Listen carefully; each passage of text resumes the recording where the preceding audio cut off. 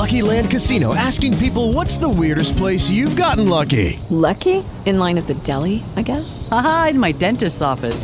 More than once, actually. Do I have to say? Yes, you do. In the car before my kids' PTA meeting. Really? Yes. Excuse me, what's the weirdest place you've gotten lucky? I never win and tell. Well, there you have it. You can get lucky anywhere, playing at LuckyLandSlots.com. Play for free right now. Are you feeling lucky? No purchase necessary. Void where prohibited by law. 18+. Terms and conditions apply. See website for details. Hello, it is Ryan, and we could all use an extra bright spot in our day, couldn't we? Just to make up for things like sitting in traffic, doing the dishes, counting your steps, you know, all the mundane stuff. That is why I'm such a big fan of Chumba Casino. Chumba Casino has all your favorite social casino-style games that you can play for free anytime, anywhere with daily bonuses. That should brighten your day a little. Actually, a lot. So sign up now at ChumbaCasino.com. That's ChumbaCasino.com. No purchase necessary. VGW Group. Void where prohibited by law. See terms and conditions. 18+. Ladies and gentlemen, welcome to Eat, Sleep, Suplex, Retweet.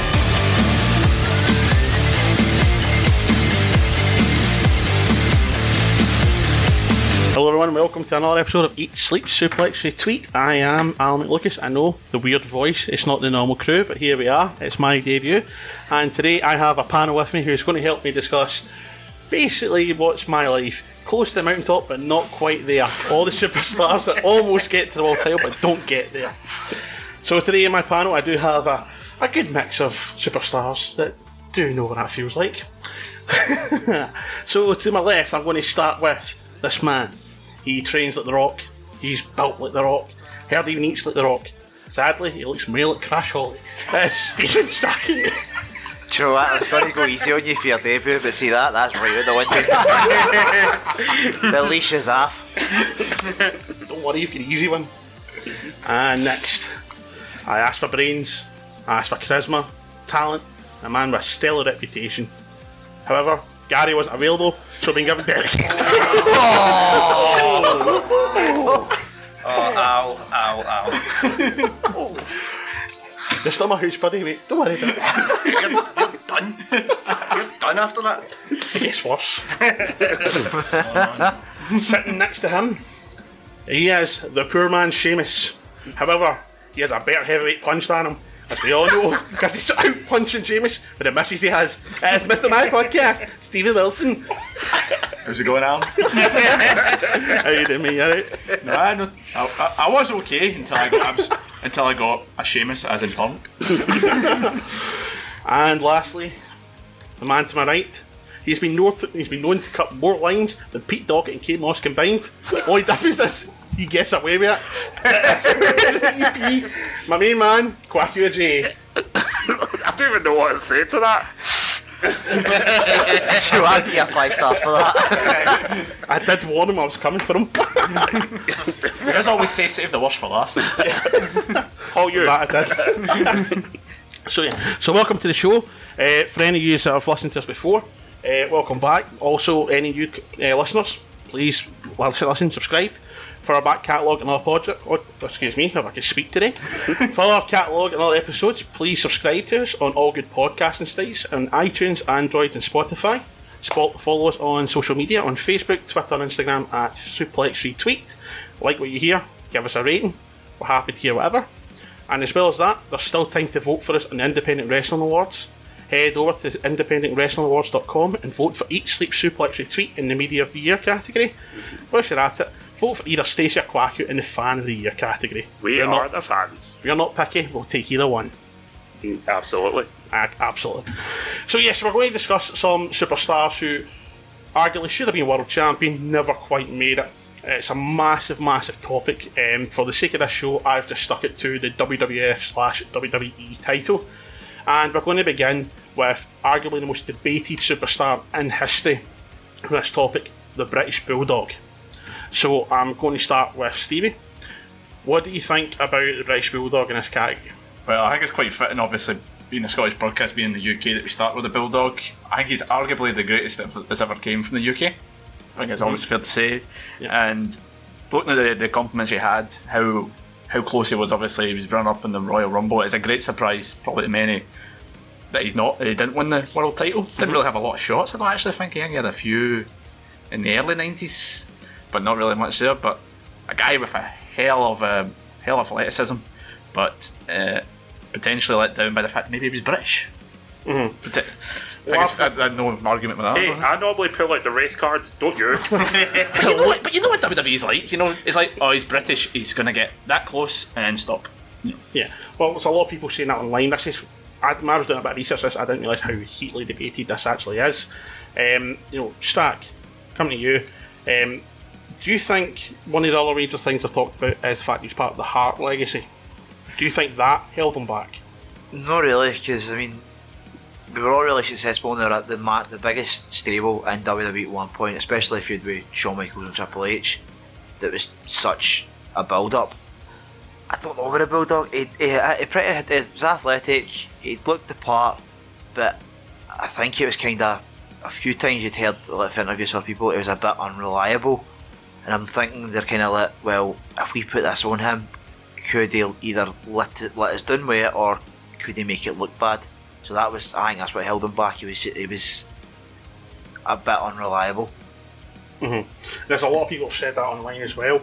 What about yourself, Derek? Do you agree with that, or do you think it was maybe something like, a lot of people say it's his lack of charisma that maybe held him back? I think there was a perfect opportunity for him to win it after '92 SummerSlam when he beat Brett for the Intercontinental, and during that stage it was quite a logical process where he won the Intercontinental, had it for a while, dropped it, and then challenged for the heavyweight, and that didn't seem to really happen with the Bulldog, as far as I can remember, because that was sort of my peak time watching the wrestling at that time.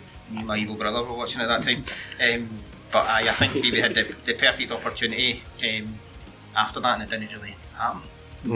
Did he not? He left quite. He went to WCW and he came back, and then he kind of flip flopped for a few years back to WWE and WCW. Went to WCW in 1997, and then he came back in '99 with the jean look and everything and the short hair, and I just didn't feel like the Bulldog anymore, But he did have a world title shot at that one in the Unforgiven that year. Well, I've had a look, and he actually apparently only ever had 3 heavyweight title shots in his whole career. 3 between WWF and WCW. Again, if what I've seen is correct, he had a chance against Diesel in Your House 4 Winnipeg, which he won via DQ because Triple H interfered with that one. He also lost to Bret Hart in Your House 5. Hitting Hershey, Pennsylvania, and again, like you said, when he came back, he lost in the 6-pack match at Unforgiven '99 to Triple H. So, a lot of people have said as well, in regards to his charisma, he had very poor mic skills. Do you feel going back at that time that would have been really important, especially back in the 90s? Well, the 90s was a lot of character work. Pretty much the characters were more important in the 90s than actual pure wrestling ability. So that probably let him, because he was probably one of the most gifted wrestlers at that point in time, where you had characters like, for example, the Mountie, that type of stuff, who were quite prominent, and these were the guys. What was it? Duke the Dumpster, Drosy, and everything like that. When you get guys like that, they're the ones that Vince kind of liked. They were much more prominent at that point in time. So, and it was also after he was hitting his peak, maybe around about the steroid scandal time. Yeah. So maybe didn't want to push him because he had that kind of look. I'm not obviously not saying it, but he had that kind of look of somebody who was well built, so didn't want to put attention on him. So it could have been something like that as well, Yeah, from an aesthetics point of view, he definitely had that look, being the next big guy, but for whatever reason, it just didn't seem to happen. But another thing a lot of people seem to say is when you talk about, right, fair enough, he was unlucky, he was never the WWF/WWE champion, but his legacy is actually the European title. What do you think of that, Derek? He won that twice, didn't he? I'm sure he had the title twice. So in terms of if anybody was going to represent the European Championship at that time, I think Bulldog was more than worthy of holding it at that time. He was pretty much one of the only European wrestlers in the WWF at that WWE at that time as well. So I think he's definitely worthy of it. Yeah, totally agree. I mean, apparently the rumours he was given, that was created because of broken promises from McMahon. Do you feel that that title should have kept going on and should still be going on as a legacy to Bulldog? I love the European title in WWE, and honestly, I kind of hoped to see when they brought the whole NXT UK. I know Pete Dunne's the UK champion, but I'd have loved to have seen that title. The only thing with that title was it was to me a prestigious title. Then you just started passing it from people to people, and it kind of lost its luster. But it used to have amazing feuds with people with it, and it did keep it like really prestigious. You had the feud with Triple H. He had that, and the feud they had Owen Hart for it. You did so many championships with it, and then you bring it back, but never did. They retired it in 2002. So I think it was RVD joined the kind of they merged that Intercontinental title. But remember, you talk about all the great feuds, but then you also had the likes of Midian finding it in Shane's bag. Type ones that kind of. But that as well, the X-Pac versus Shane feud. And that was amazing. That was really prominent, and the thing as well, Shawn Michaels had it in Montreal as well. He was holding that European title at that point in time. So that showed us how important it was that you had the biggest feud in the company, and the European title was held by Shawn Michaels. Yeah, no, absolutely. It was a fantastic title, and I agree with you. I would love to see it back sometime, and there's been talk of it, but hopefully we won't be able to see it in the future. You never know. So next one I'm going to talk about for me is probably Mourn Bulldog is the one it should have been. This is like the greatest person that should have won it and never did. Razor Ramon. I know it's kind of debatable, but I'm going to start with you, Derek. Razor Ramon, do you think he should have had that title, or do you feel he's just too good a solid mid-carder? The bad guy. It's an interesting one because he won pretty much everything else in the WWE, and when he was at WCW as well, he sort of had everything as well, but it's a tricky one. Did he not have a title match with Brett at 93 Rumble? As well? 94, yeah. 94, sorry, was it? That was his one and only title shot for the heavyweight title. He was when he first came out, he sort of had this sort of Colombian American bad boy image and stuff like that, and it was something different, and having it on someone like him that everybody loved to hate when he had his wee toothpick and threw at people and stuff like that. He must have caught people in the eye. He must have hit people with it, definitely. But back then, people were tougher. Yes, the man's still settling the lawsuits. I've had 2 eye operations, and I feel like that's the most sore thing going in wrestling when I see that happen. So there's definitely a good case. I think there's definitely a good case for him to have been the champ at one time. I mean, he was obviously a very successful Intercontinental champ at one point as well, but I think there's definitely a really good case for him to get. Yeah, absolutely, especially the WrestleMania 10 ladder match, arguably the greatest ladder match ever. I totally agree. Strat, a lot of people talk about Razor Ramon / Scott Hall. The reason he didn't get the title is because of his personal demons. Do you think that has definitely played a factor in hindering his career? See, I think it's the same again. It's the same as the Bulldog. It's just his personal demons. He's a bit unreliable. So, because you need to think of the long-term picture. If you want to put a title on somebody, one, are they going to be around to fulfill all the obligations? And two, they're the face of the company. So you can't have them doing things that are going to make you look bad. Because look what happened to RVD. He won the title at ECW One Night Stand. Held it for what was it, 44 days, and he just got stripped off because he obviously got caught driving under the influence. I think they're like that now. We can't have anybody kind of make us look bad. Yeah, it's their belt. It's on them at the end of the day. Yeah, no, totally agree. Steve, I'm going to come to you about this other topic. This came up. They reckon the NWO / Kevin Nash Association hindered his career, and they say Nash squashed him and pushed him back to mid-carder. Do you agree with that? When you're kind of looking around about that time, and you've got McMahon, and he's kind of looking at who you can make as the next big guy. You've got Scott Hall, who obviously had the look, but compared to Kevin Nash, he was 7 foot tall. He was imposing.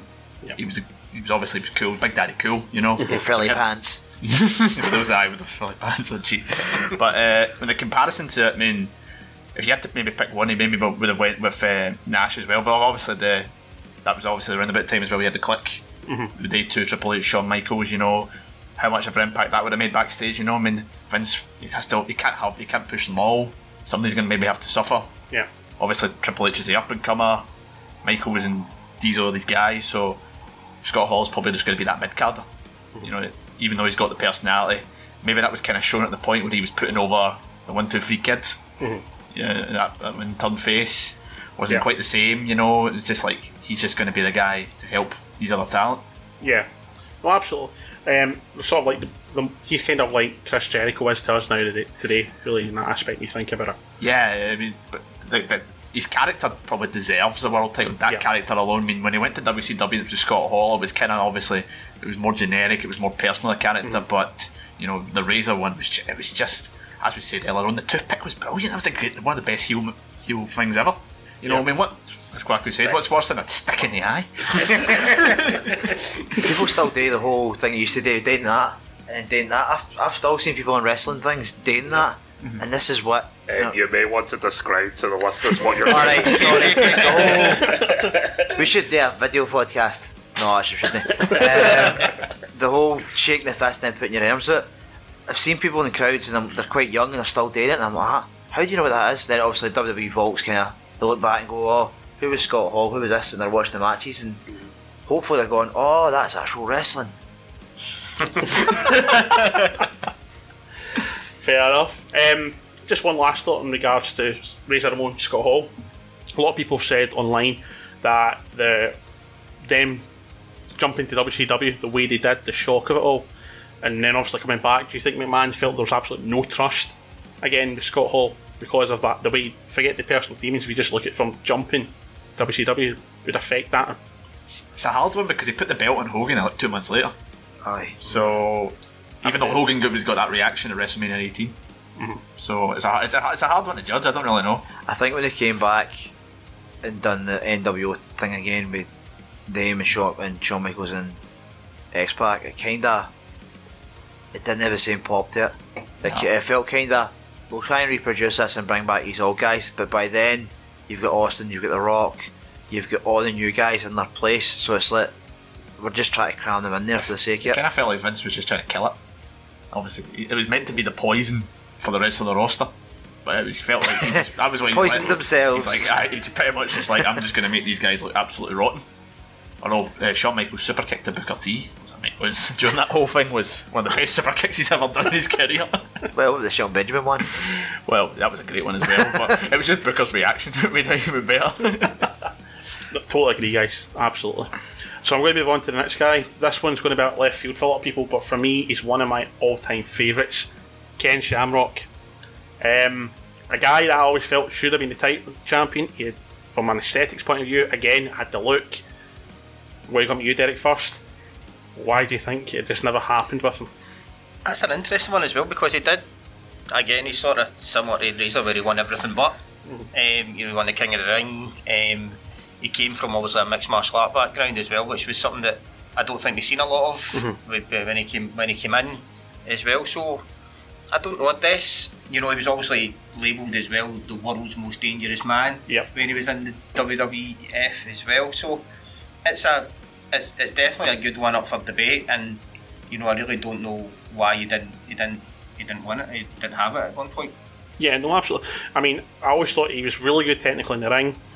His promos weren't the best, but he wasn't maybe the best. He's supposed to be the most dangerous man. He's kind of like a retro Dean Ambrose sort of lunatic if you look back at him. Stephen, I'll come to you. Do you think it was possibly because round about the time he broke in, he just ran into the wrong time with the likes of The Rock and Mankind and Austin there? Potentially, but you got to think about in 1998. Remember that? I don't think anybody in the years followed has such a good record against The Rock. The Rock, he just beat The Rock all the time, and then battered him after the match, and then The Rock, they always get disqualified. It was when you think about it, the Survivor Series '98 was when The Rock obviously won the title for the first time, but glorious pay-per-view.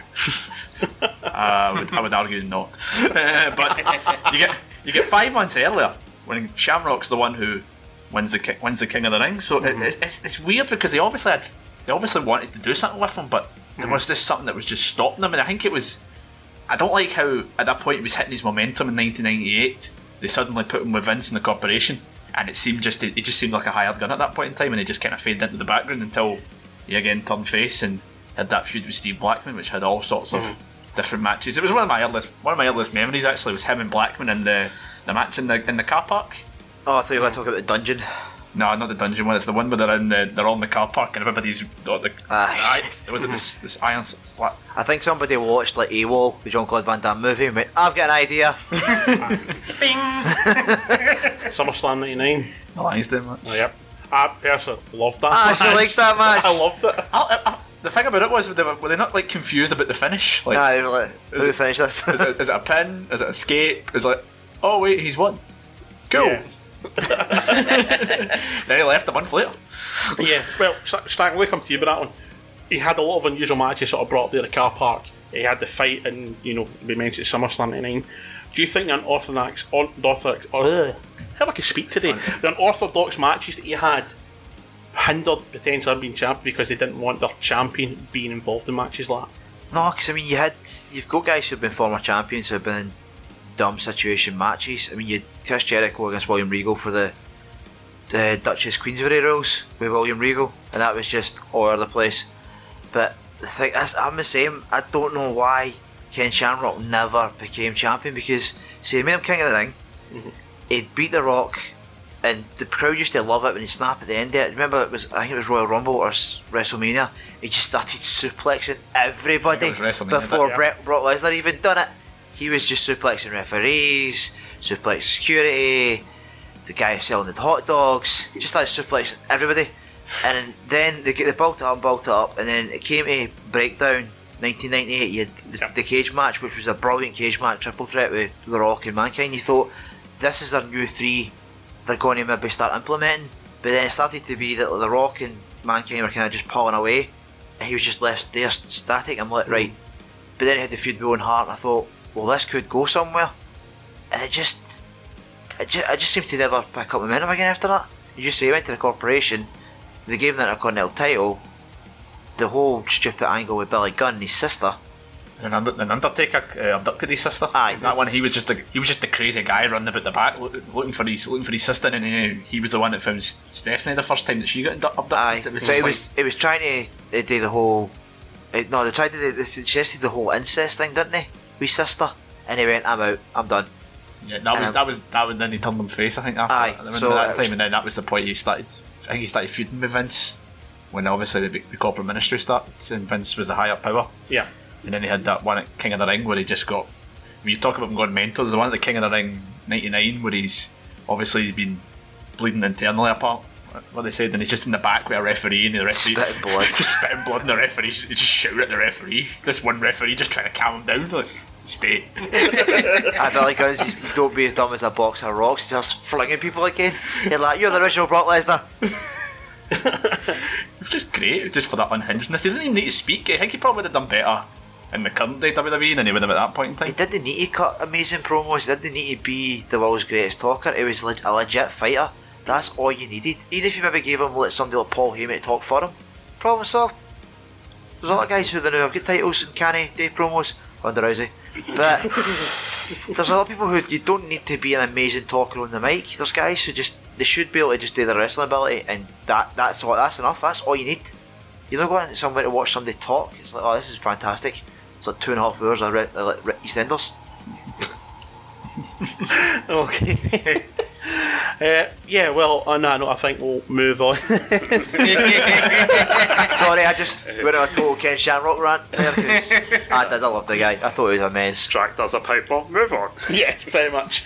Yep, so the next person I'm going to speak about, one of the absolute all-time greats, I think everyone will agree, Rowdy Roddy Piper. Most amazingly, he never ever had a shot at the heavyweight title in his entire career, which, again, I couldn't believe when I was doing my research, and I'll happily stand corrected, but I did a lot of research, couldn't find anything. Regards to that fact, I'm going to go to you, Derek, first. What does that say to you about the guy in regards to he felt like he didn't need a title? I think I told you everything about him and the character that he played as well. He was very. Everybody liked him in terms of his character when he first came out.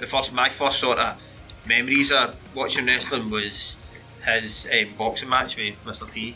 Me and Gary had the video in WrestleMania 2, and that was sort of one of my first memories of it. And then he gets disqualified for picking him up and slamming him in a boxing match. Like, this guy. I have seen boxing matches where that's happened. So once we seen that, I was like, aye, that's a guy for me. So I've always really liked Piper as well. He done also other things like Piper's Pit. Yeah. How good was that when he done the the shows and stuff like that as well? You know, he was brilliant. I think it tells you everything about the man that he didn't really seem to.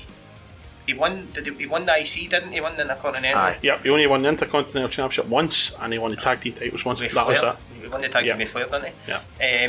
That's throughout his whole career between WWF and WCW. That's crazy. I know. It's mental when you think of that. Like, a guy as well known and as respected as him has only won 2 titles in his whole time. It's brilliant because he helped define the classic heel.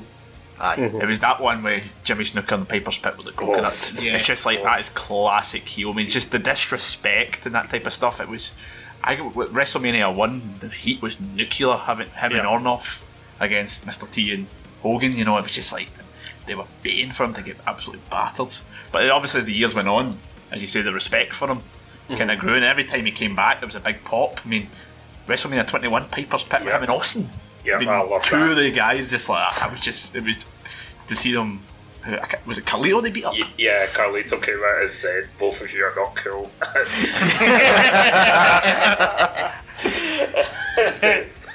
And it's the fact that when Carlito was about to enter the ring, when he was talking to them, he said, "You look like Aunt Thelma." I was like, brilliant. It was just the reactions every time he came back, and it was the other one was the Rumble in 2008 where Snooker was in the ring. And then Piper comes out and it's just mad. It's in Madison Square Garden, obviously, and the place just goes crazy. And the two of them just look like they could not move for anything.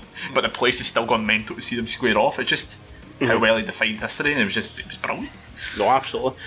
No, his daughter Ariel gave a quote recently when he was asked about it, and she said, when growing up, all the kids used to ask him, "Why is your dad not the champion? He's the best guy, blah blah blah."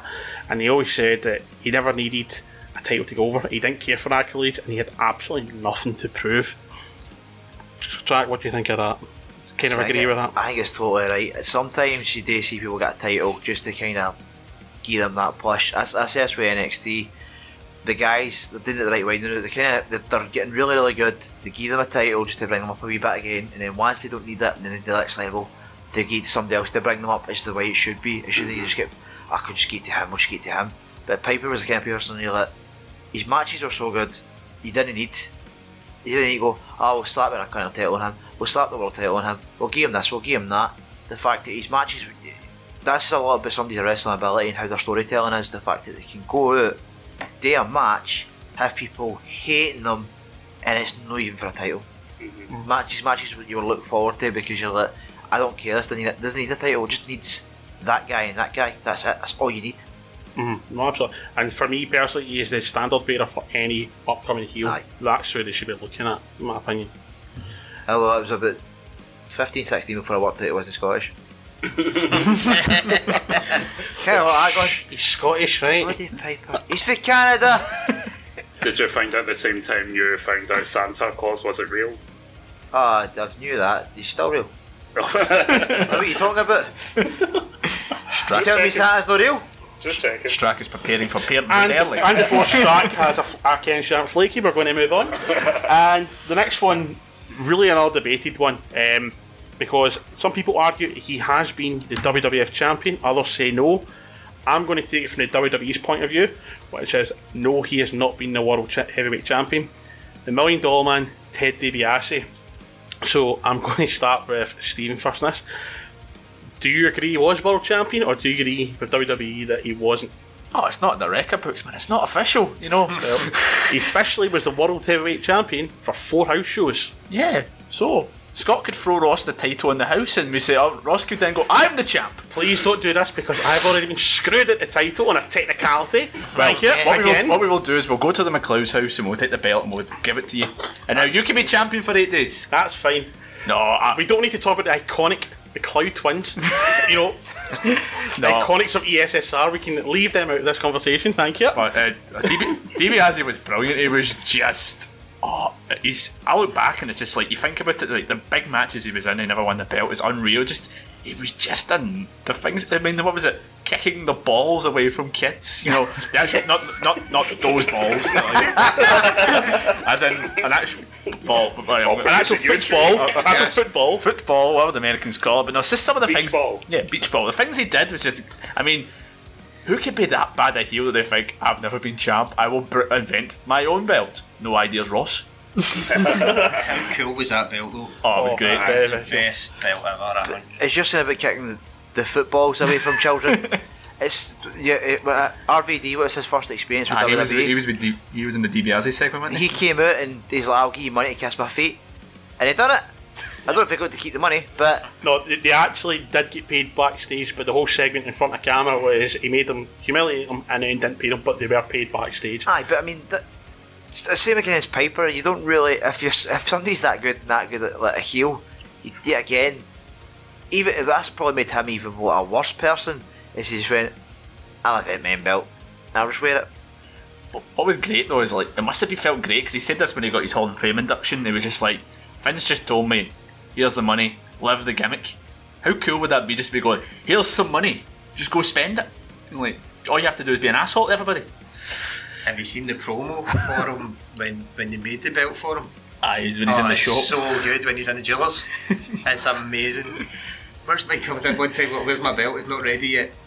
What do you want in it? He's like, more diamonds, and he does his mad laugh. It's so good. Oh, Derek, give us the laugh, come on. I don't know do that, Will. Oh, come on.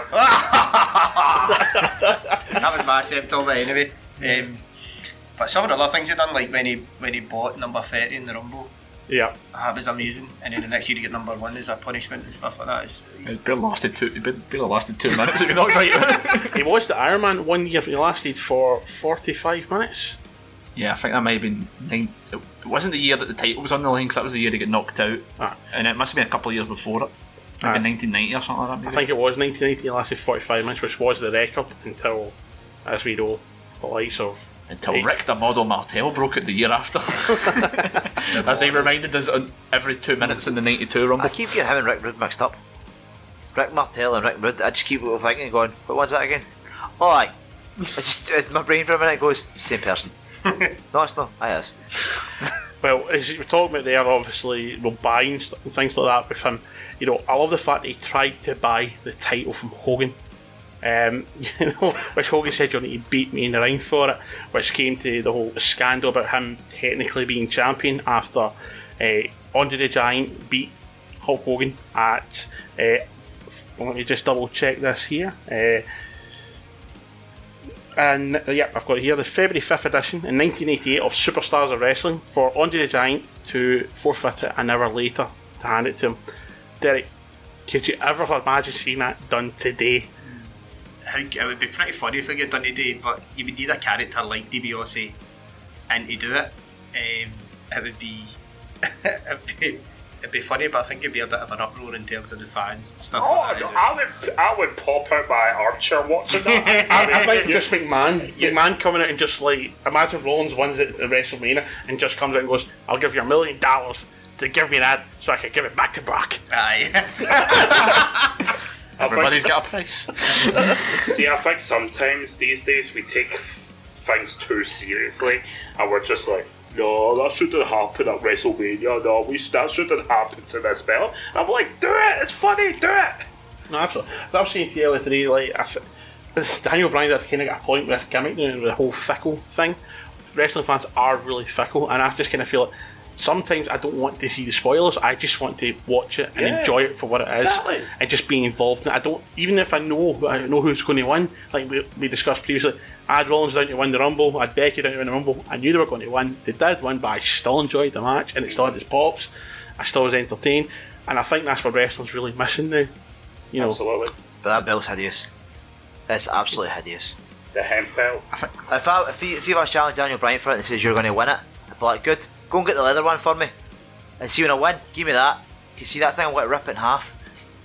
I love the AJ Styles comment though. It's like, I think you've been smoking the paraphernalia and I came with it. Just thought they'd actually think about it. RVD hears there's a hemp belt in WWE. He's coming back. Somebody came out, somebody said something on Twitter about it. They were like, you could imagine the guy who bought the vegan sausage roll from Greg's going out and buying the hemp title to put it in the bin, going, No vegan. I want the leather belt. That's how I find me good, but I think you're right. You say like sometimes wrestling lacks proper characters. Nowadays, and there wasn't even a much better one than the $1 Million Man at that point in time. Yeah, no, definitely. That's rubbish. You sound like a Bond baddie there. I could do an evil laugh, just not that one. See what you said that? That's quite disturbing. I can do an evil laugh. I could do an evil laugh. Floor's yours.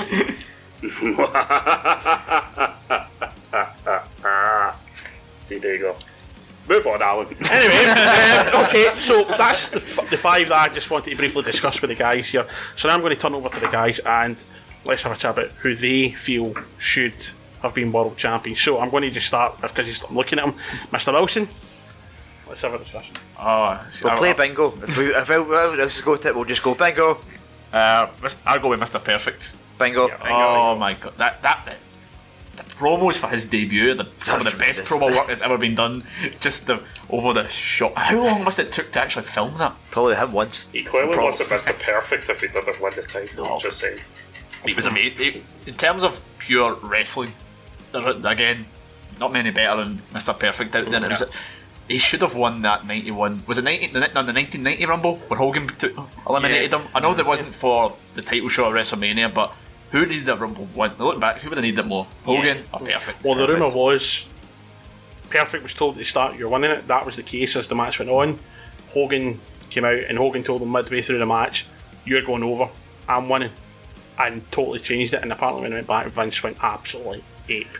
Went ballistic. And Hogan came up with this new story, and Vince bought it up to I hate Hogan. You talk about great combinations. Perfect and Heenan when they were together. There's a great gif where was it Perfect throws the towel backwards and Heenan catches it behind him. That's a brilliant. Oh, Bobby Heenan's amazing. But I mean, him as Intercontinental Champion was his match with Bret Hart. Just wow. Oh yeah. Wow. It was just see you want to learn technical wrestling? Watch it. Yeah. Because it was just an amazing. Not one slip up. It was perfect. Well, I don't know if I use that word there, but honestly, it was his matches were just incredible. It should have been. Mm-hmm. Right, excellent. Derek, I'm going to go with Goldust. Bingo. Yep. See, particularly when he first came out and the character he had and how like eccentric it was and stuff like that. That was a great heel, and it was a perfect opportunity to put a belt on him. And see him, because it was like nothing when I was at it, nothing I'd ever seen before. You know, at that age and stuff. Like, who's this guy coming down? Had the big blonde wig and he took off and he had a crew cut. You're like, whoa, what's going on here?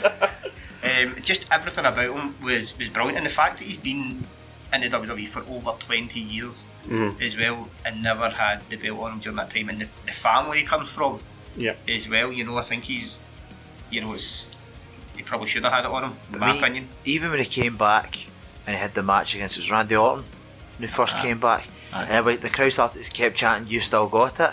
I'm like, this guy, if you'd have put the belt on him, he could still be gone me. Because obviously he's the kind of base for guys like the Velveteen Dream. You're like, you know, if you see Velveteen Dream, you go, there's a lot of gold dust there, a lot. And it was just such a character you didn't expect. I mean, Food with Undertaker was brilliant. And stuff like that, and then they had a slight form. Remember the tag team with Mankind?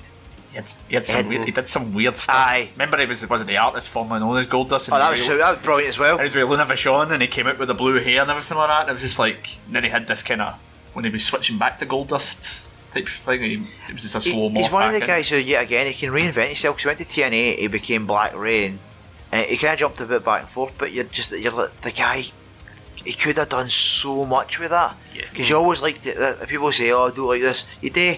See, when somebody you really hate has got a title, you're choking to see somebody take it off them. And see, every time they keep the title, you get more angry, but you're actually kind of happy because you're like, "Oh, I get to see him get leathered a bit more." Bobby Roode was an example in TNA. He held the title, and everybody wanted this title off him, and he kept winning by DQ or hitting somebody a bottle or something, and he kept doing it that way, and you're like, "Oh." He could have done that. He could have easily done that. What was the gimmick that Goldust had in WCW, the creepy one that they nixed at the last minute? The one where they had the promos, he was looking at the kids' windows. Oh. It was it was creepy, but when they debuted it, he came out in this like zipline, this thing, and he just came out going, "No, I'm Dustin Rhodes." I can't remember that. Imagine having a nightmare as a kid. You wake up and then you look at your window and then there's that thing going. I'll be honest, I'd be like, is Melina with you? Yeah, totally. You're saying there as well.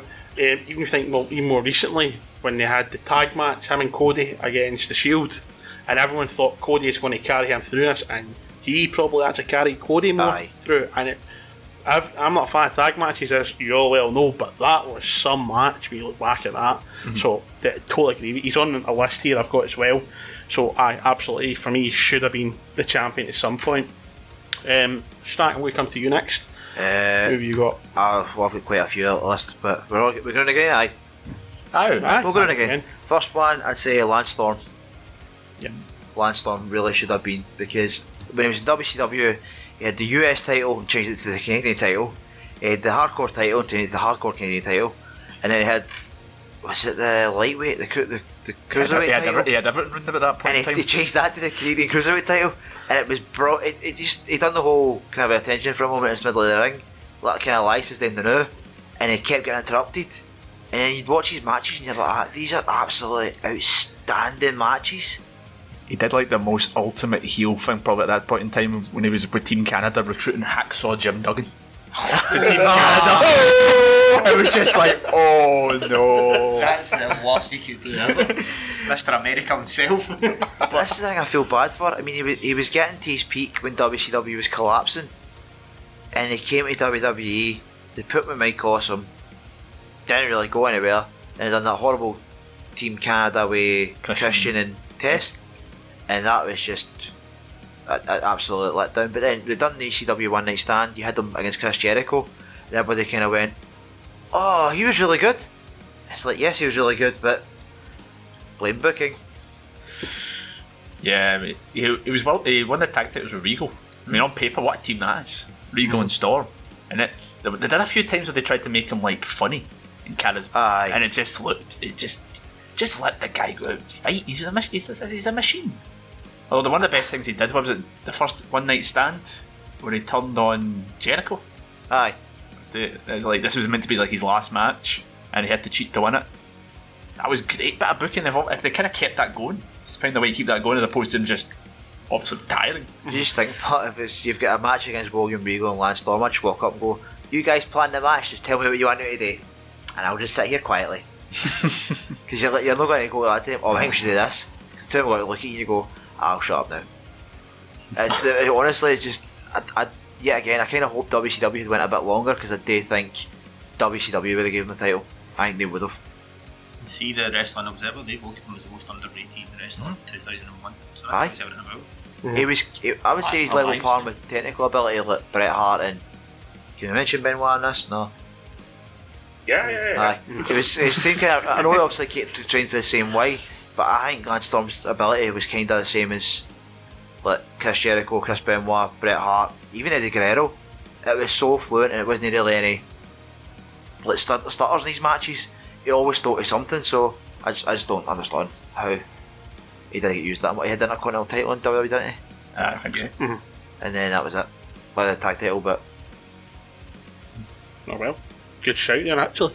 Never really thought of that. Right, so we'll quickly go around and get another one each. There we go, somebody. Go back to you, Stevie. Kind of similar to the one Strax said, Dean Malenko. Technical ability. See, I thought of him, but he's too short. He's actually on WWE's webpage on this topic. He, I think, came in 12th. He was at 1,000 and it was 1,001. Man with 1,000 holds. Man with 1,000 holds. Jericho's a man with 1,001. The original list. Big scroll. Oh, technical ability was great. I mean, he kind of was overshadowed a wee bit when they came out with the Radicals. Because you look at the guy, you get Eddie and Benoit, they kind of were the two ones that broke away.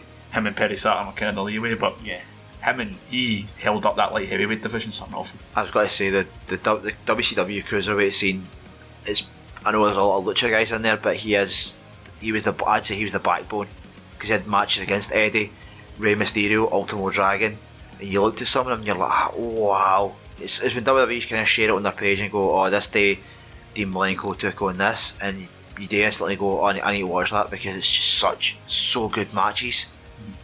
It's kind of like a NXT back then. No, absolutely. Couldn't agree more. Derek, you said one to me the other day privately, which I thought was a great shout.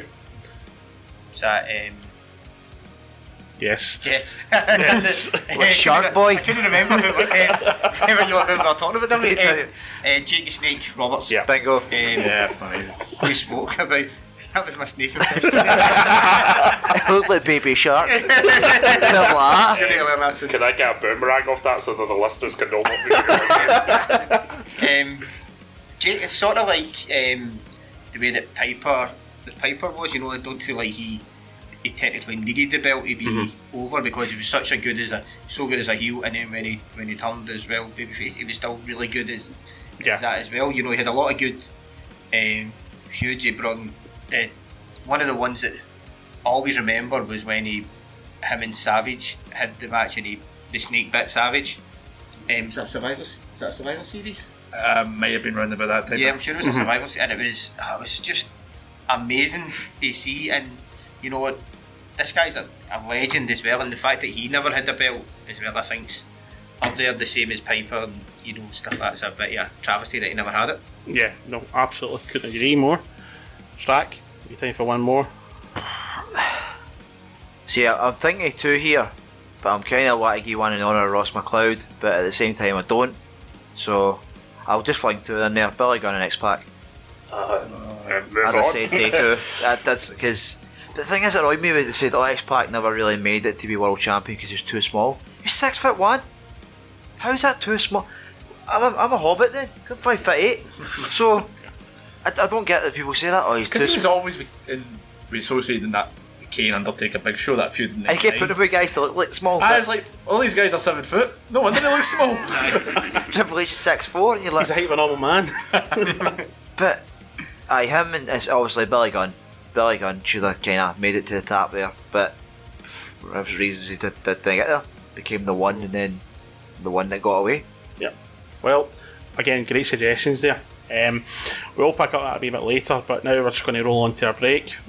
Before our next discussion, I'm going to leave you with the intro into Raw Zone. Back in 5. This is the high-flying, death-defying mass sensation, Lucha DS, and you're listening to Eat, Sleep, Simplex, Retweet. And now, ladies and gentlemen, may I direct your attention to the Titantron as we play a video tribute to Owen Hart.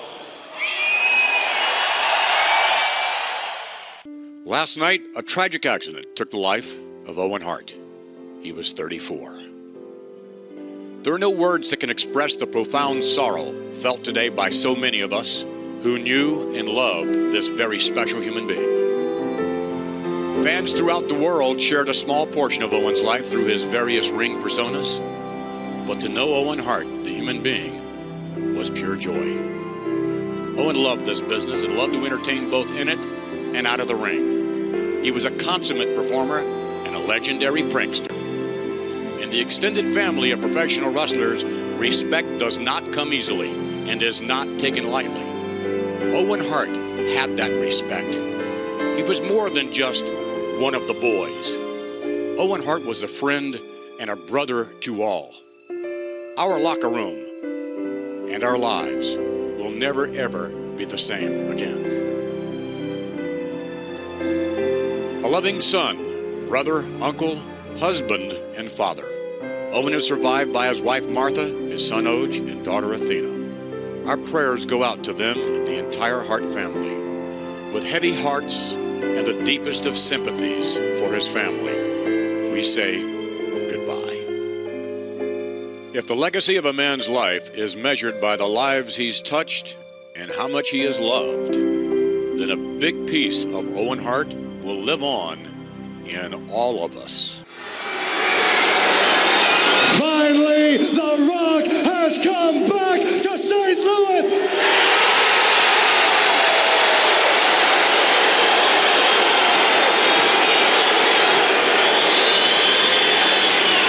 Owen, it's with great pride that the most electrifying man in sports entertainment can come here tonight and entertain you.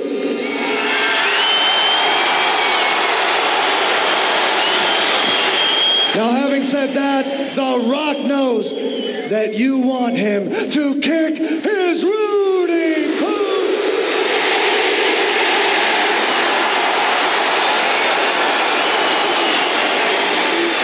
Oh, and this is your night. And damn it, you know The Rock loved you like no other.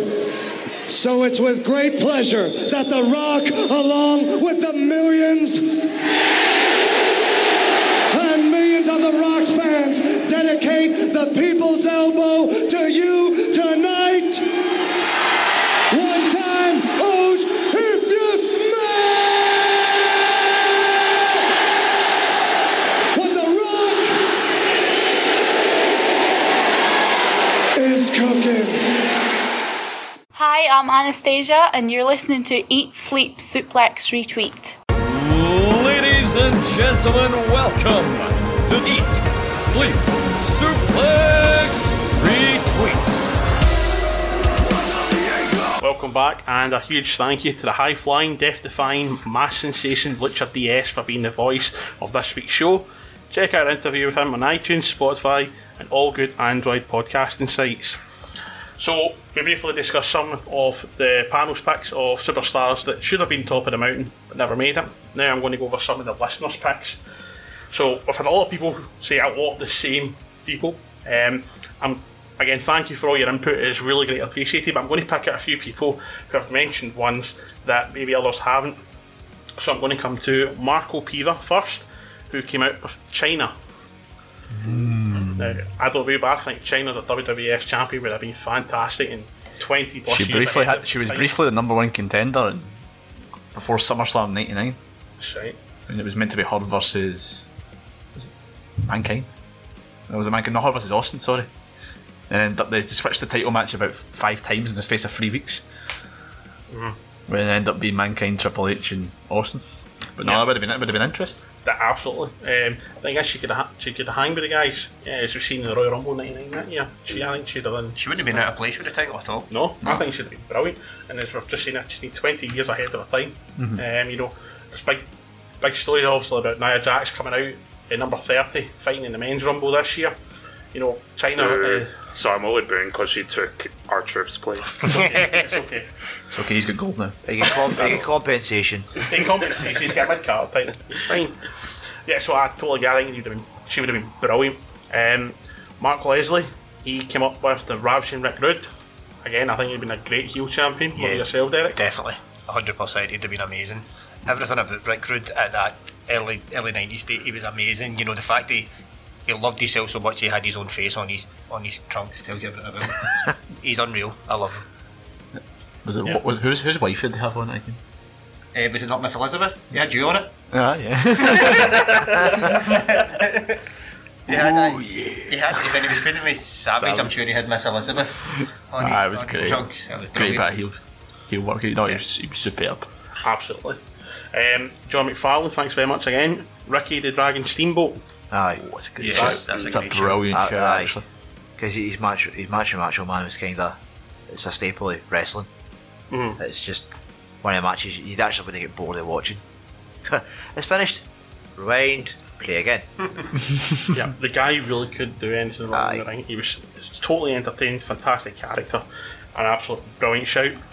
This one here was actually very, very popular with a couple of other panellists, Mr. Ross McLeod and also Gary Kernahan.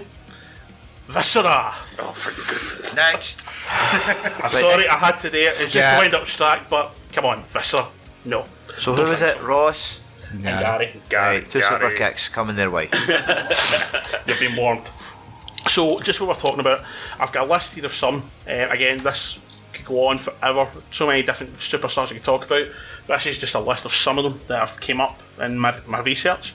So you realize that Arn Anderson, George the Animal Steel, the Honky Tonk Man, which I found really surprising considering he had the longest intercontinental reign. You know, he'd have been a solid champion. Chief J Strongbow. We also had Greg the Hammer Valentine, Jesse the Body Ventura, William Regal, which he's been mentioned briefly but not as a champion. We had Tatanka. We also had Mr. Wonderful Paul Orndorff, Rikishi, Marty Jannetty, Lex Luger, who growing up was my favourite because he was the most ripped man I'd ever seen in my puff.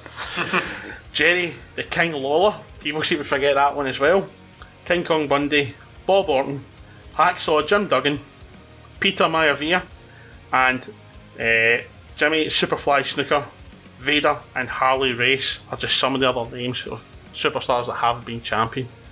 I mean, you look back, that is some lineup who's never reached the mountaintop. Stellar. Absolutely stellar. What about Michael Cole? Why? He's undefeated at WrestleMania. Oh. Fine then. That's worse than Viscera. And on that bombshell, I'm going to move on.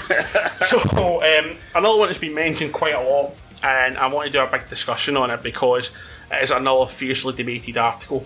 And again, one of the listeners that suggested it, Gary Morris, thank you very much, is Owen Hart. So I'm just going to open up the panel, so we can get a bit of a discussion debate going here. Owen Hart, if the tragedy never struck, would he have been the WWF/WWE champion? I'll start with you, Stevie. See, it's more the fact that I don't think they would have ever given him it at that point in time because they had him as like a mid-carder. He was quite solid in them. He was meant to win the Intercontinental title, but I do think he should have won it at some point in time. I think my perfect scenario is I think they should have found a way to get that belt on him for WrestleMania 10. And could you imagine if him versus Brett main eventing that WrestleMania for the title? Brett beats him for the belt, or even some way of maybe Owen took it off him at SummerSlam in the cage match. That feud deserved that world title to be on it, and it should having that WrestleMania. They could have got him on it some way, that type of side. But he was so underrated. The company underrated him so much because he would, in my opinion, because he was Brett's brother. Yeah. If Brett wasn't there, I think he could have had so much more success. I 100% agree with Stephen. I've never said that before, buddy, have I? It's quite hard to say that. The ground shook there. I know. All my judgment was telling me not to say that. My man's telling me no. No songs weren't that bad. I totally agree. I think the ideal opportunity for it would have been the Brett feud. You know, like Stephen said, if they two were fighting for the title, it would have been epic. It would have been, but like Stephen said as well, I don't think WWE and Vince rated them enough, or valued them. Sorry, I would say valued them as much. And I'm unsure if he would have been the champion if obviously tragedy didn't strike. Okay, no problem. Stack, what about yourself? See, it's hard to tell because they kept Owen when Brett and Bulldog and Jim all left to go to WCW. And they kind of gave him actually a decent push because he had the feud with Triple H, but it kind of carried into the feud with Austin and Michaels and Cactus Jack and Chainsaw Charlie and Outlaws, and they kind of kept it going that way. I say then they kind of went the whole feud with like Ken Shamrock, Steve Blackman. He actually had a feud with Edge when he first started coming into it. Then they done the whole Blue Blazer thing, which obviously caused the tragedy, but at the same time I'm like, I don't know, because in Vince's batshit crazy booking, it could have went either way. It honestly could have. He might have done that, and then they maybe sent him away for a while, brought him back, and he could have maybe, because his matches were solid. He had matches with like Shawn Michaels, Triple H, and he had a lot of matches with guys who are new and world champ like Edge. And he had a lot of matches with guys who have made it to the top. So it's not a case of he wasn't good enough. It was either A, they didn't want to pull the trigger because of what Brett done, or they had the plan for it, obviously just never got the chance to put it in place. It was interesting the fact that you say they kept him at that point in time. I mean, was there a particular reason why they kept him? You know, he was apparently still under contract, and they didn't see a great. This is what I've read. I don't know if it's true because the internet's full of facts. They didn't see really a great loss in losing the Bulldog and Jim. They obviously didn't want to lose Brett, but that was out of their choice. They wanted to keep Owen because they knew Owen would be solid and still entertaining, and that's why they kept Owen. Owen wanted to go. He did ask for it. They all wanted to go, but they said no. And then apparently, then he says, "I'll give you the European title and have a feud with Triple H." And build up that way. Kinda did. I mean, the match with him and Triple H at WrestleMania, the whole China being handcuffed to Sergeant Slaughter because she kept interfering, the way he lost and stuff, it was really entertaining. But then they put him in the Nation of Domination. That was just weird. Especially at that point in time in the Nation. Maybe if they'd done it, see if they'd done it like maybe the year before, it would have made a bit more sense, because the Nation weren't fully that type of the same nation they were then. Do you know what I kind of blame it for? And I'm like, this can't be the true thing, but it might be. See when you see Eminem first coming into the music scene, and he was like with Dre and all the other guys, and he was the only obviously white guy there. I don't know if WB thought, oh, we could do that and that would be edgy for us, and I'm like, it just doesn't make any sense. It just does not make any sense. Farouk's left and The Rock doesn't really care, so it's not really the Nation of Domination, it's just a couple of guys hanging about together trying to make a statement. It just didn't have the original feel of the Nation, so you're like, I don't even know what to do, which was sad. Yeah, no, absolutely. I mean, my personal point of view is I don't think he ever would have been champion. Basic, and I know a lot of fans don't like this, but I think looking from what Vince's train of thought was back at the time, aesthetically he just didn't have the look, or some people say he just didn't have the mic skills and the charisma to pull over, which I also think it. But also there's another aspect for me is when you look back, and I was talking earlier about the Hart legacy, the Hart Foundation, I feel that held them back slightly, because obviously with Bret being the champion and the main guy then, and then you had sort of Neidhart kind of tagging with either Bulldog or Owen, he was never going to be that sort of push. And then obviously with the whole Hearts, as you say, going to WCW, that was that he was tied and he was solid mid-carder, which he absolutely was. And probably arguably one, if you talk on a technical basis, one of the top 10 of all time. Oh yeah. Absolutely. But you know, that's my opinion. I mean, what do you think of that, Stephen? Do you think No, I think they had him perfectly as it. He suited that kind of mid-card role. He was good at it. You know, you always find with the mid-card that a good mid-carder is somebody who's solid. You know, the character maybe not flashy, they might not be amazing, but they're absolutely solid, and they should not give you a bad match, because they should be the one that kind of holds up before the main event type idea, if you're going old school. Owen was always that kind of reliable guy, so you can understand why they kind of kept him at that type of level. But there was obviously, there must have been something about them they didn't see, which is why they was just kept there. You know, maybe the Blue Blazer thing could have been that. You know, maybe that was the kind of thing that could have pushed them up to the top. You know, I mean, similar to Mankind, obviously Mick Foley. You know, gave him the Mankind character, and that was his push. You know, so yeah, it might have been something to do with that. I don't know, but but then they checked him out the Cactus Jack thing, and that gave him another wee bit of like the match with him and Triple H at No Way Out. That made it. He said, "Oh, when you get fired, Mankind's already to face you." But I know a guy it is, and he came out as Cactus Jack, and they went mental. I'm like, if they'd maybe done that with Owen, if he says Blue Blazer isn't going to beat you for that title, and stripped off and his heart gear on, people would have melted. That would have been awesome. Oh, that'd have been just. You'd have probably just peed yourself and blacked it. No necessarily in that order. Well, I can also feel for Owen Hart having an annoying big brother as well. I can definitely. You mean the charismatic, well respected? No, just annoy him. That's my tag team partner. You leave him alone. Exactly. You'll be going for a table in a minute. You realise we have a picture together with the tag titles? Derek still doesn't let it go. I was gassed that day. Aye, so you are. Me and Quack are going for a difficult period because of that. How's the counselling going? It's getting there. Slowly but surely. It's like that point where the Dudleys get split up by the draft. So Quack is going to be like religious and. I'm just going to have just shout a brick house behind them. But Alan's the Batista to this whole thing, you know. Much. And Gary's Spike Dudley. That sounds good. Well, I guess what we know, Gary's getting renamed in the group chat at the show. Spike. Right, well, we've had a good chat about Owen Hart, so I'm looking to go into the last sort of part of the show. We're looking to discuss the current superstars that may fall into this category. I've left us quite a bit of time to talk about this because, again, there's so many in there. And basically, I'm looking to have a discussion with you. Who do you think is going to be in this category? Now, I'll start off with my biggest two fears is Galloway, also known as McIntyre, and Elias. Guys, what's your thoughts? Elias, who seems to be flip-flopping like the Big Show in terms of heel and face at the moment. Yeah, was Royal Rumble a heel turn?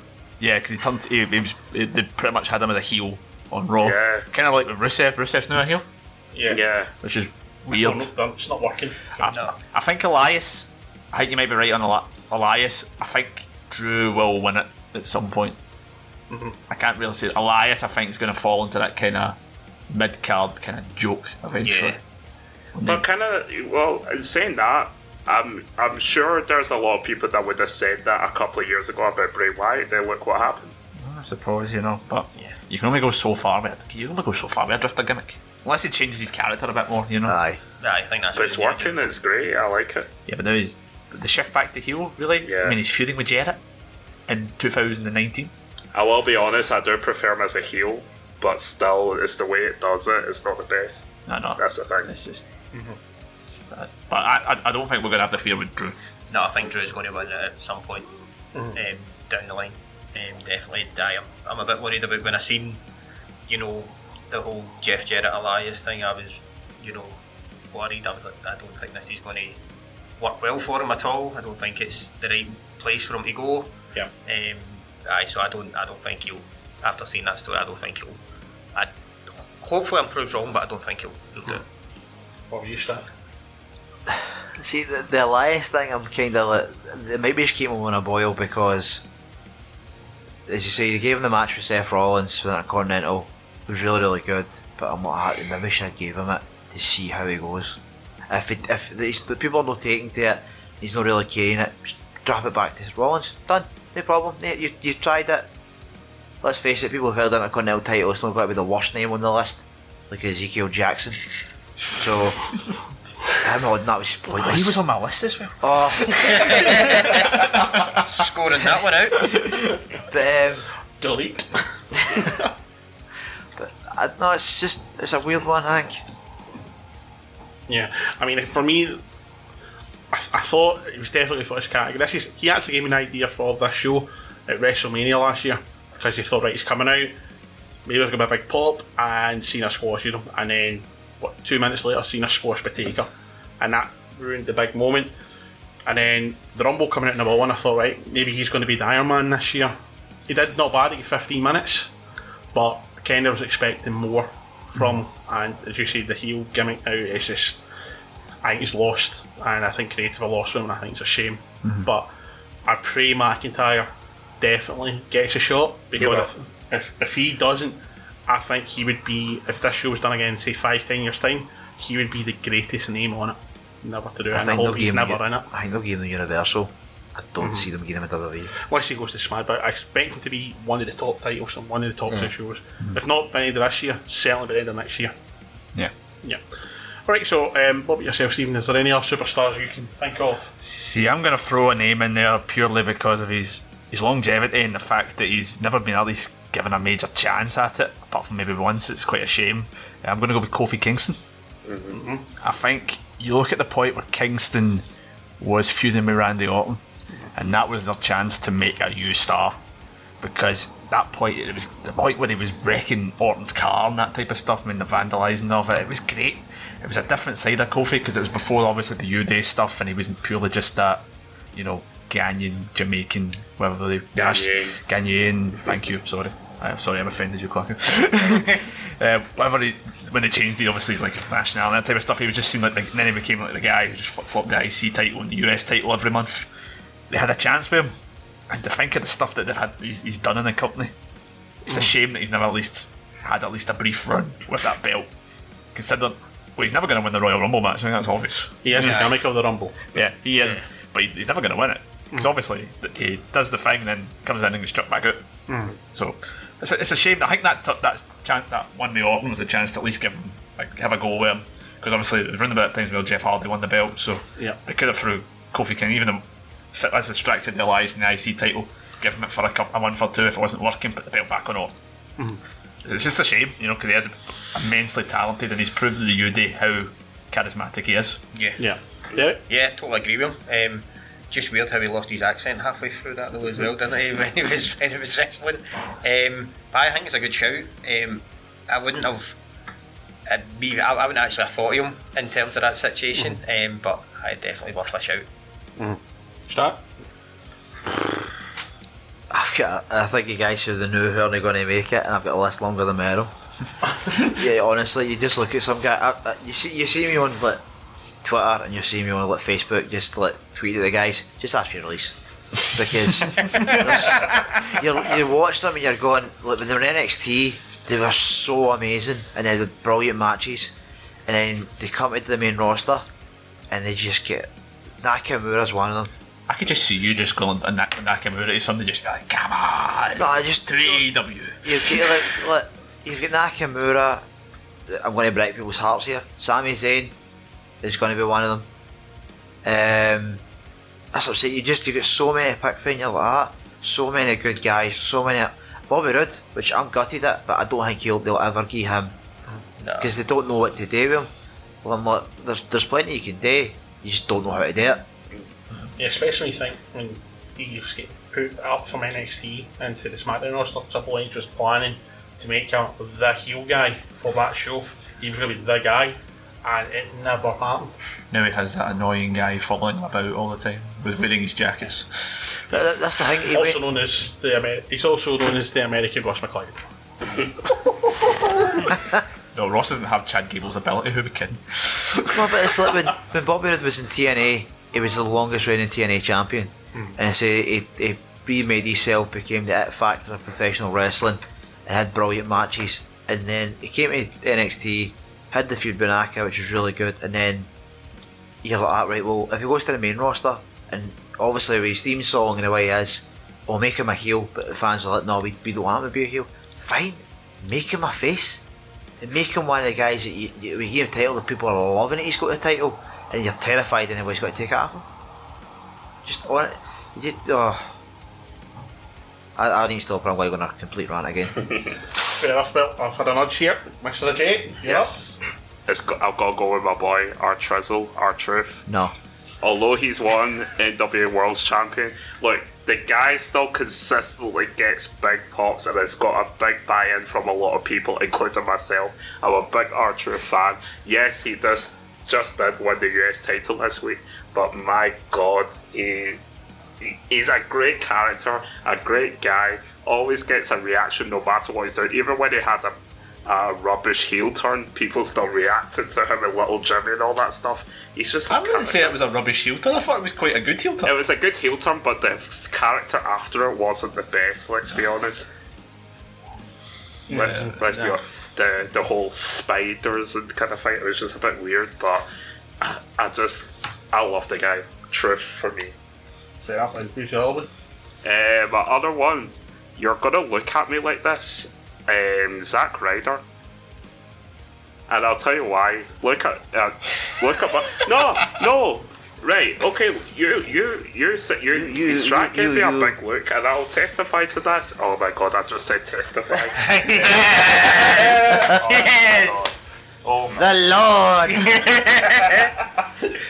Lord. Deacon Batista. I'm gonna have a long shower tonight. Oh, we bet you are. It'll be my annual one. Anyway, Zack Ryder, he came out on Monday Night Raw with Kurt Hawkins, right? Again, got a massive reaction, bigger than the Revival's reaction, I must add. Much, much bigger. When he won the Intercontinental Championship in that ladder match at WrestleMania, although it was for one day, the reaction he got, even had Stone Cold Steve Austin at backstage scene, long time coming, he's always had a huge buy-in from the crowd. And if you're looking at some of the World Heavyweight Champions or whatever that's had that, like, there's people that haven't had the best of careers but have always had like a big reaction, and they've been world champion. Why not Zack Ryder? Well, ironically, he's only waiting on that title, and he's a Grand Slam champion.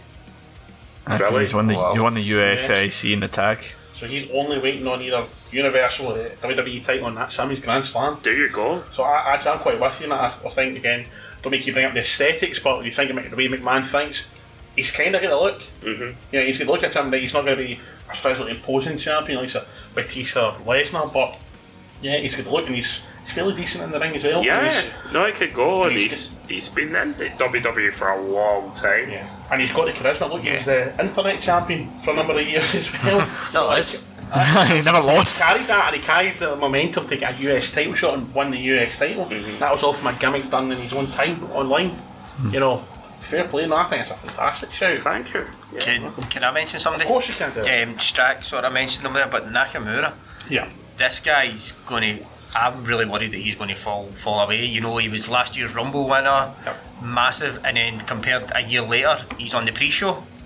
It's mental. It's crazy how far away he's went. Long in the Rumble either. No, he didn't. Right, he eliminated Kurt Angle, but the one thing is, Kurt Angle was a last-minute replacement for Zack Ryder. So they probably just went, Kurt, you're doing what Ryder was doing, just for the big pop. Aye. Yeah. And it's going to be not very much. It's going to be such a shame that he's going to go down this path that looks like WWE are taking him down now, where he's, you know, the US champ, where he should be challenging, I think, for the belt constantly, and he's not going to be able to. I think he's going to end up leaving soon.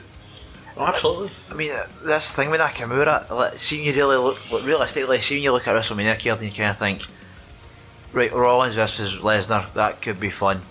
And then you look and go, right, who can Daniel face? Because you go, he's faced AJ.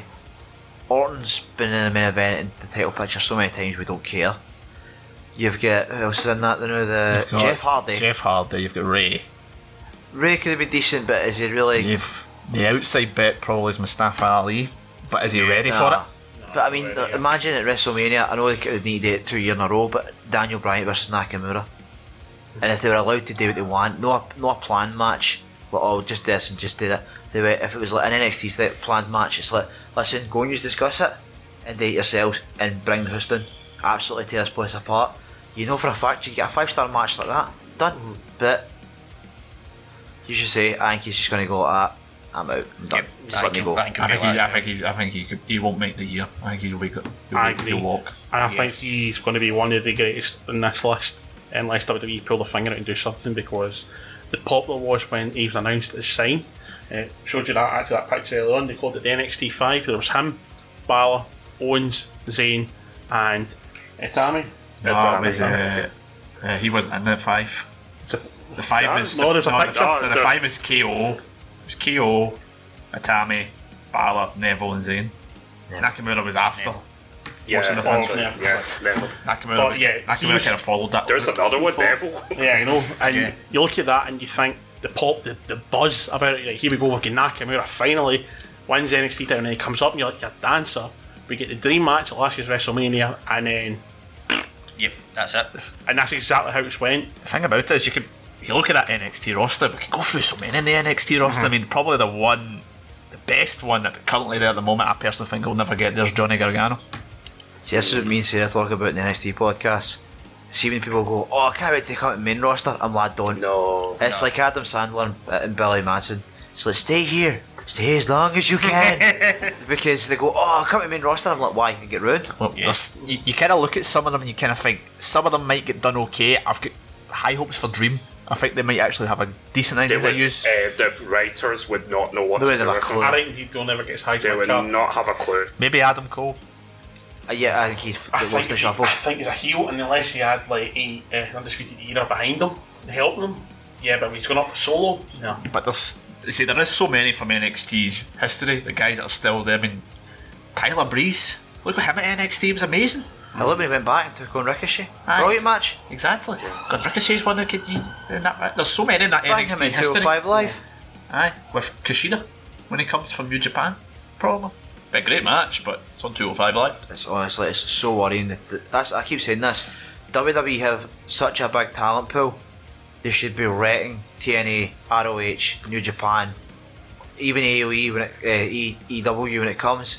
They shouldn't have any fear of any competition because the guys that they've got. But see right now, everybody's like that, not interested in WWE because it's they're no delivering. Well, one of the bright sparks probably on that one is the fact that if you look at the Rumble match, there was a lot more NXT guys than there was past talent. I mean, between the two matches, you only had Jarrett and Angle, and they were in there for a total of like less than 5 minutes combined. So that could give you a bit of an idea. They maybe have some sort of plans to use the NXT guys better.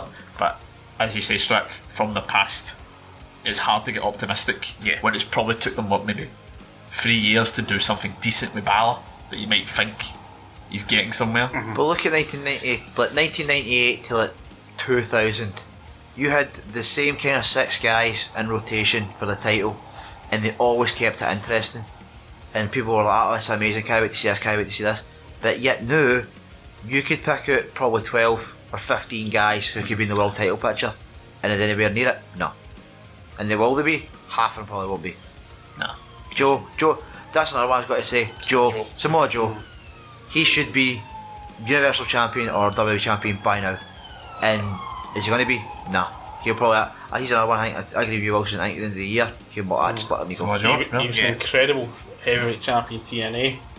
He was a great heel champion. He was also a great face champion with the Main Event Mafia, with Sting, with Angle, and then eventually added Magnus, who's also known as Nick Aldis. He was really, really good within that, and that to end that you had to be a world champion. Samoa Joe's initial TNA run when he had the X Division, and it was him, Daniels, and AJ Styles. It's some of the best wrestling you'll ever see in your life. And it was a point just after they had that freeway Unbreakable, where he battered Christopher Daniels, even though they were both heels.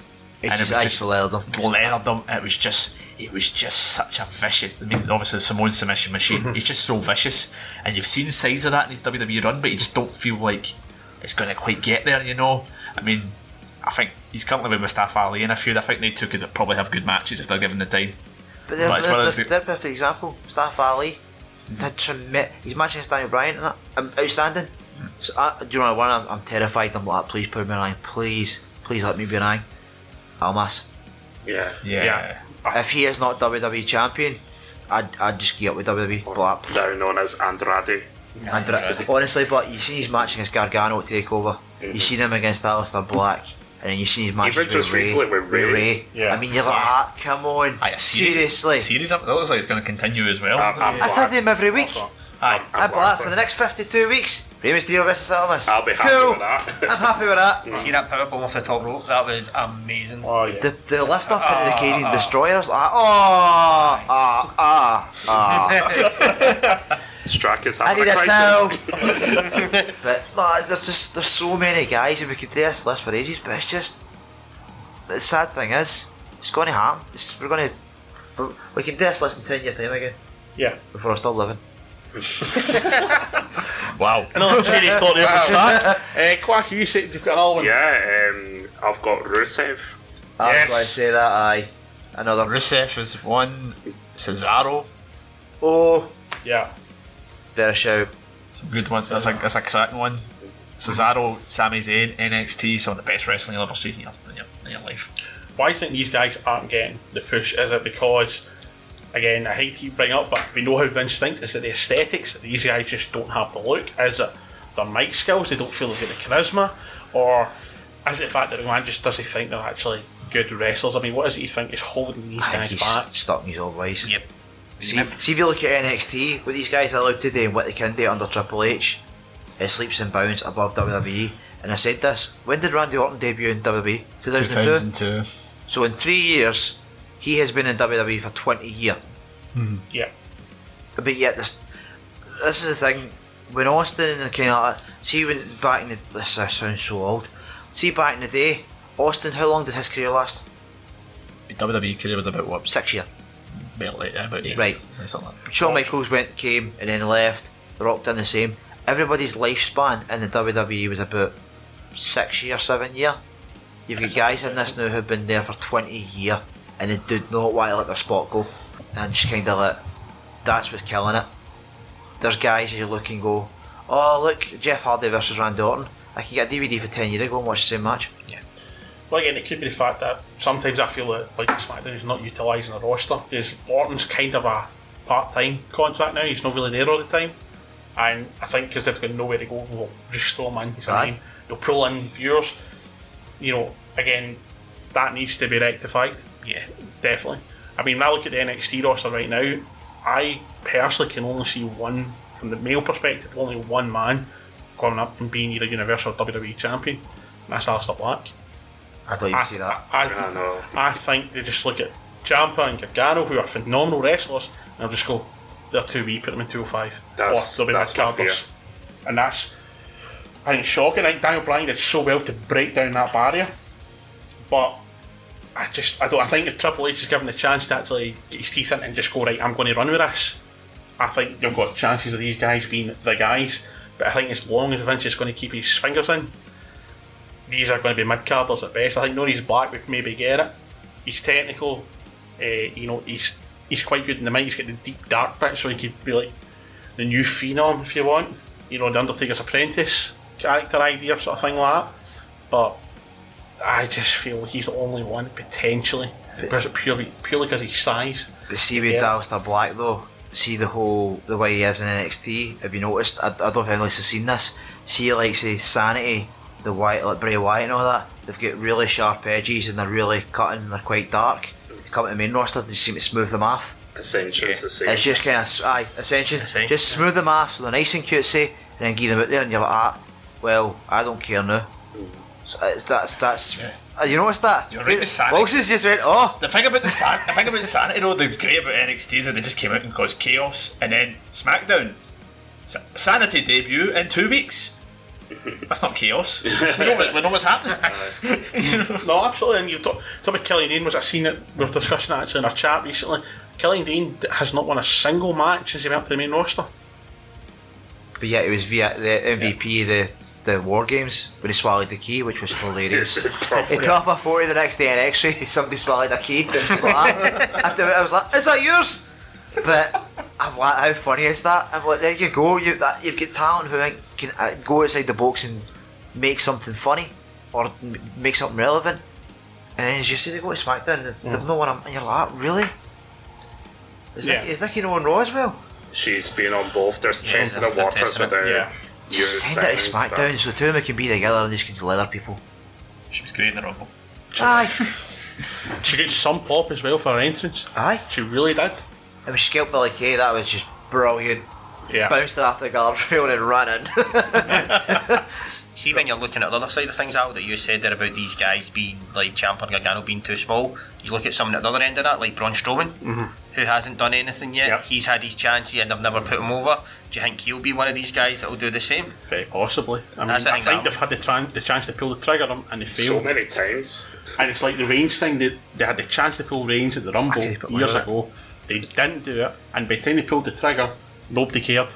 Because if they pulled it at the time he was at the Rumble, that would have been he'd have been the superstar. Strowman's time was this year's WrestleMania, I think, and then he got put in that tag title match with Nicholas. Yeah, another one who won this list in a 10 years time. I was kind of saying earlier. I could have pulled the trigger. I could have put money on that. It was saying Strowman will never be. I think he'll be WWE champion, but I think he'll be Universal champion at some point. It's one of the. Are they ever going to pull the trigger on him though? Because it just feels like it's delayed, and now he's just his momentum is flat. I think it's going to be the Range thing. They're going to pull it at the wrong time and they're going to turn on him. Yep. And it just doesn't matter what the guy does. He's just going to get hell. Look at Razor. He put on so many quality matches and he still couldn't catch a break. Do you think they're feared to let Big Show? Like, the Big Show was coming in and leathering people. Nobody could beat him. It was the only person that could beat him was Kane, and that was it. And then they went, oh well, we get to Strowman.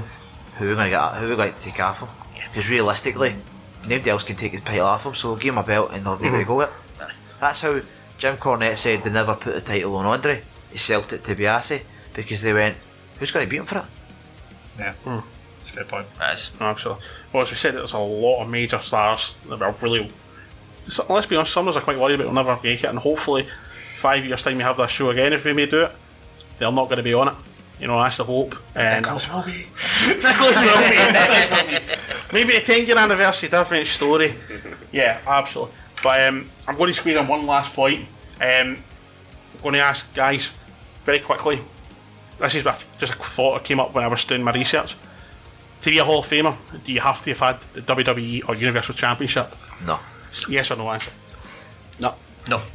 I would say no. No. Fair enough. Just a thought. Because a lot of people said you had to get into that. DiBiase's in it. Piper's in it. Yeah. It's just the Hall of Fame, doesn't it? I shouldn't go on, you felt, because the thing is with wrestling, you never really win a title. So I don't think saying, he's never had a world title, he can't win the Hall of Fame. It's like, well, the guy could out wrestle. I'd say Johnny Gargano could out wrestle Hulk Hogan. A stick could out-wrestle Hulk Hogan. Aye. Coco Beware's in the Hall of Fame, come on. So, no, it's just... People go, oh, Hogan's the greatest of all time. His matches are like a blueprint. Everything's the same. He's did the greatest for wrestling at the time, but he's not the greatest. Arguably the biggest name in wrestling. Aye. Yeah. He's not the best wrestler. People say that. Greatest wrestler of all time. No. You don't watch wrestling then. It's like the same people who say Big Daddy's the best. Or Viscera. And on that note, I think we're going to wrap up there. So, again, this has been our show on superstars who should have climbed the mountaintop but didn't. Again, I want to give my thanks to Stephen Strachan, Derek Kernan, Stephen Wilson, and also our main man here, Mr. Quacker J. I'm not the main man. Alright then, fine, never mind you then. Next week we have a show on Undertaker's greatest rivalries, which I'll be back, but I won't be hosting. Some of you might be happy with that, I don't know. The host better remember he's hosting. I'll give you 3 to 1 he doesn't. I will leave it like because he'll be sitting going, who is it? Al, I'm planning for your stag do. Oh, you're hosting tomorrow. Oh. Yes, in case you didn't catch that there. My stag's 2 days later, so it's going to be messy. Again, thanks very much for everyone for listening. Thanks again to the panel here. Take care now. Thank you. Listen, cunts, I don't care what the fuck you think you're doing. Whatever you think is more important with your life, you honking bag of dick tips. You know what you should be doing? You should be going online, you should be subscribing, you should be listening to the back catalogue of Eat, Sleep, Suplex, Retweet, whatever the fuck you're doing, that's what you should be doing. I don't care if it's your mum's birthday, I don't care if she's feeling contractions. Get on it right now. Sports Social Podcast Network. With the Lucky Land Slots, you can get lucky just about anywhere. This is your captain speaking. We've got clear runway and the weather's fine, but we're just going to circle up here a while and get lucky. No, nothing like that. It's just these cash prizes add up quick. So I suggest you sit back, keep your tray table upright, and start getting lucky. Play for free at LuckyLandSlots.com. Are you feeling lucky? No purchase necessary. Void where prohibited by law. 18+ terms and conditions apply. See website for details.